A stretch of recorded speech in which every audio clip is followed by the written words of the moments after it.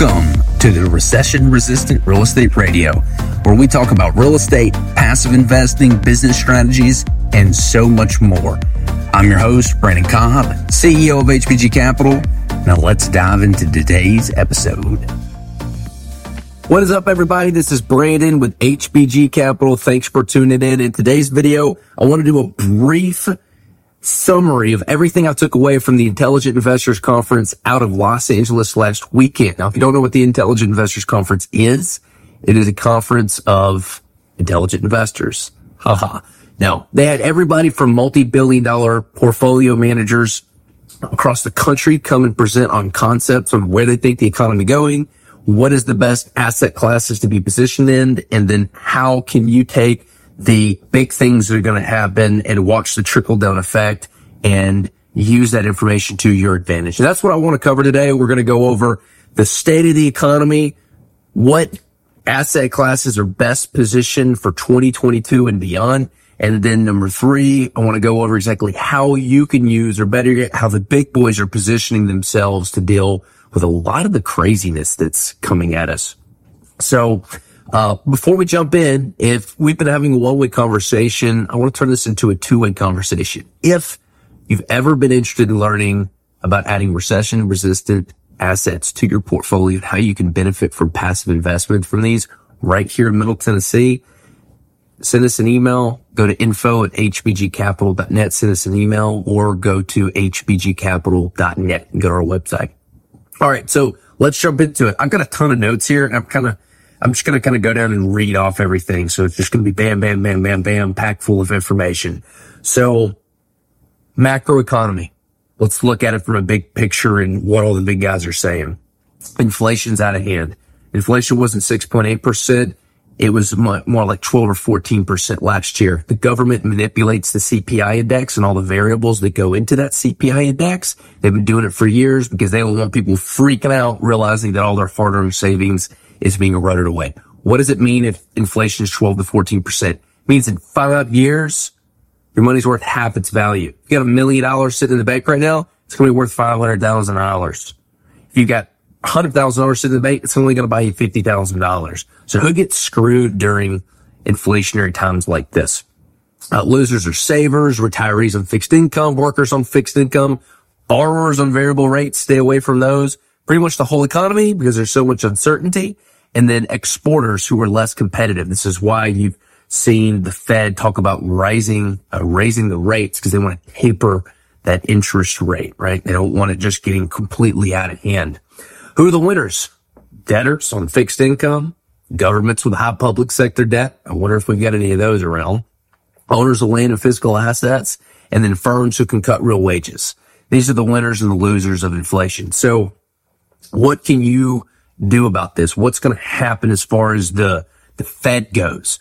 So the Fed, as you know, has announced that it is sticking to its March plan to raise rates. You see the stock market is crashing. By the way, the stock market's not the economy. A lot of people say it is. It's not. It's just a leading indicator of any recessions that could potentially come.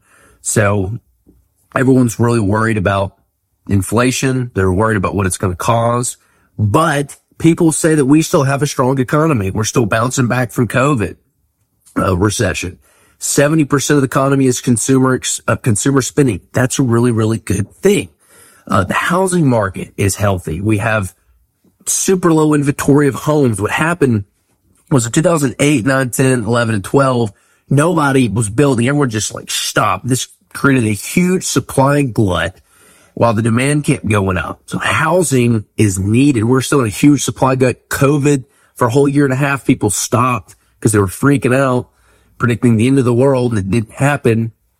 Well, now we're building again. People think that we're 3, 4, 5. Some people predict 10 years behind of getting the supply back to where it needs. Especially, this is the number one asset class that's poised for the best growth, people say, because there's none of it is affordable housing. If you can figure out the affordable housing thing and tackle that and solve it, that is going to position you really well for what's coming up again. People think that the Fed is going to taper, and then they're going to keep printing after everyone freaks out. You can see everyone freaking out right now. Cash savings are going to pretty much evaporate. Everybody thinks that interest rates are going to go negative. It's going to be really interesting to see if it follows suit for Europe and Japan. Negative rates. That's going to be really interesting. Commercial cap rates. They're going to continue to go down. It's going to be great if you're holding on to them. Not so great if you're buying them. But ultimately, that asset class is positioned for a lot of growth. Why? Because we're not building homes as fast as we need to. And people need somewhere to live. So if they can't buy somewhere, they're renting. This is why multifamily in these build and rent communities are positioned for some fantastic growth coming up. I had 6 hedge funds calling me to do build and rent in the past 6 weeks. That's crazy, y'all. I'm listening to the trends. I'm going to the IMN conference here in March to figure out this whole build and rent thing. They're wanting to buy our inventory. This is nuts. So there's got to be something there. Follow what the big boys are doing. They think that value add in the commercial world is going to be more difficult, and it might be a better strategy right now to just hang on to your commercial stuff and don't even do anything with it. A lot of people are hitting their pro forma doing nothing because of inflation. That's crazy. It's also because construction costs are going up. So you're seeing a pivot right now. People aren't doing as much value add stuff in the commercial world because it's so expensive and they don't need to. That's really interesting. Hotel operators are changing their rates daily, sometimes multiple times a day to keep up with everything. Another big trend that we're seeing is all the big boys are staying away from ESG, environmental, social, and government. Environmental, if you got to move some turtles or something crazy like that in these areas, there's a lot of constrictions. Get out of there. I don't want to do business there. Social controls, hey, we're going to lock everything down when whatever virus comes back up again.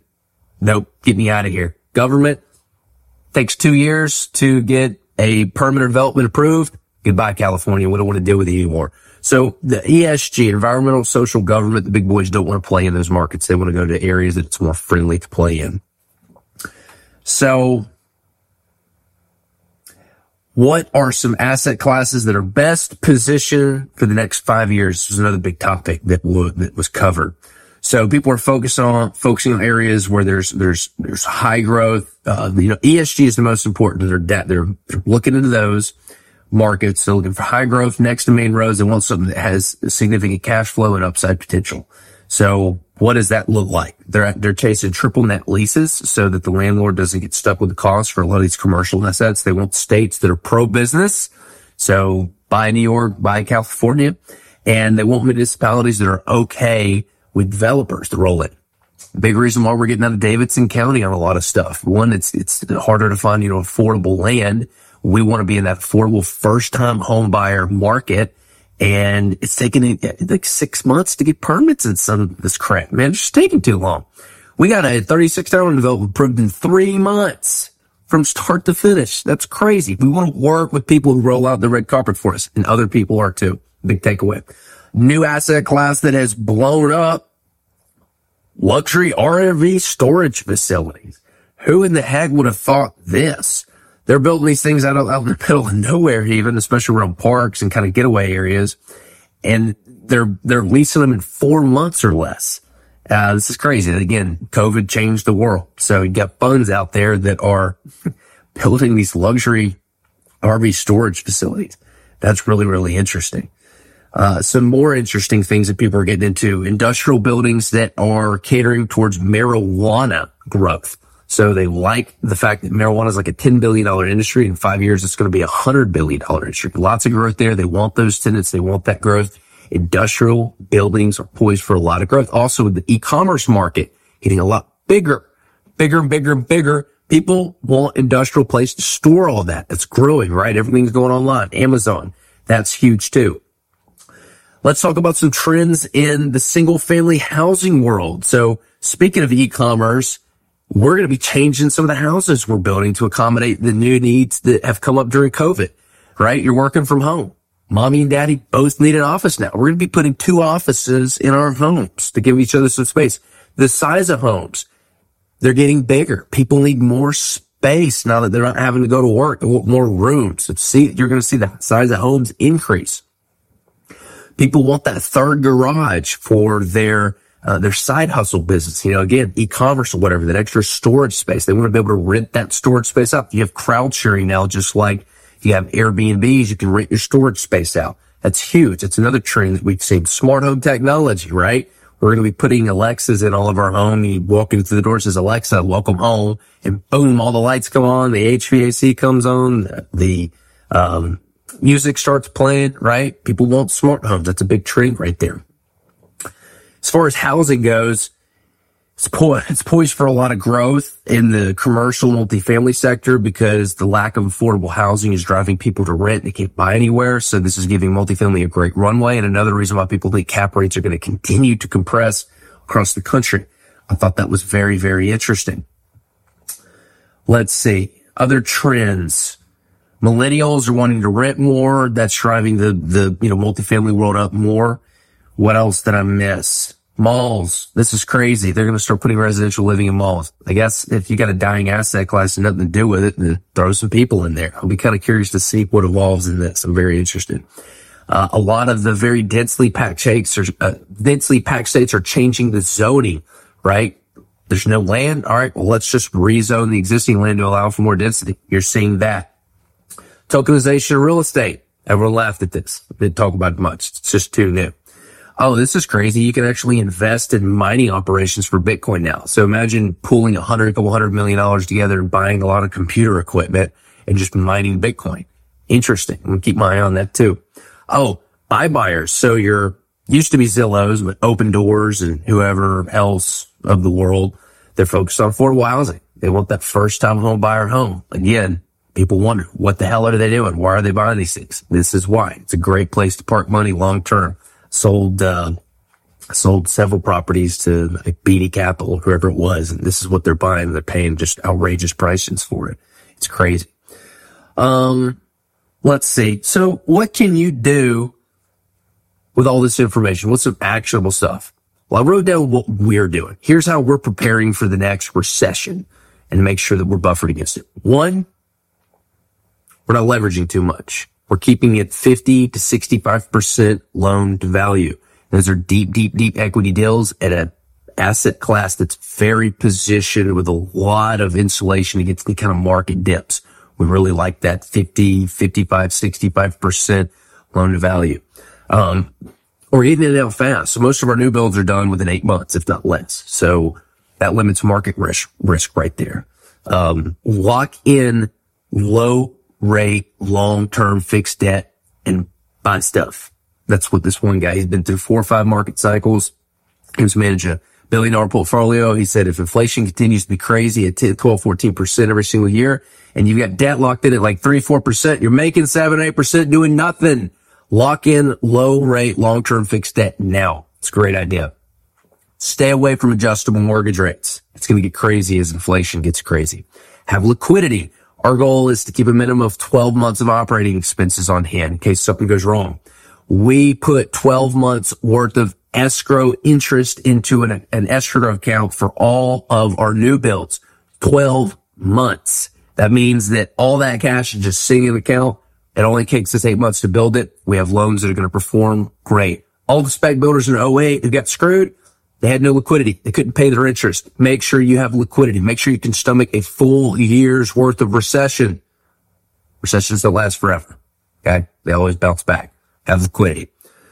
Chase municipalities are friendly to you. Covered this one. Makes me feel good that we're actually doing this. Get in with the right municipalities that roll out the red carpet for you. If it's taking too long, don't buy the dirt until you can actually build on it. That's what we're doing. We're titling everything before we can build on it. I love this one. Strengthen the personal relationship with all your vendors. We're doing a dinner tonight. Take all of our people that we work with every single day, in our organization, all our architects, our civil engineers, our contractors. We're taking them to a nice dinner, right? Get away from work for a day so that we actually value them as people, right? Build culture with people who are outside your organization. Very important. People like to do business with people that know, like, and trust them. And you can't do that without building culture. And last one's my favorite. Build a great organization and build a great culture in your own organization. I love this one. So I'm big on culture. We're trying the best we can do to keep the 8 players in their seats. Again, if you're having trouble running your business now with the people that you have, imagine how it's going to run in a recession. So you got to have 8 players during recessions. It's very important.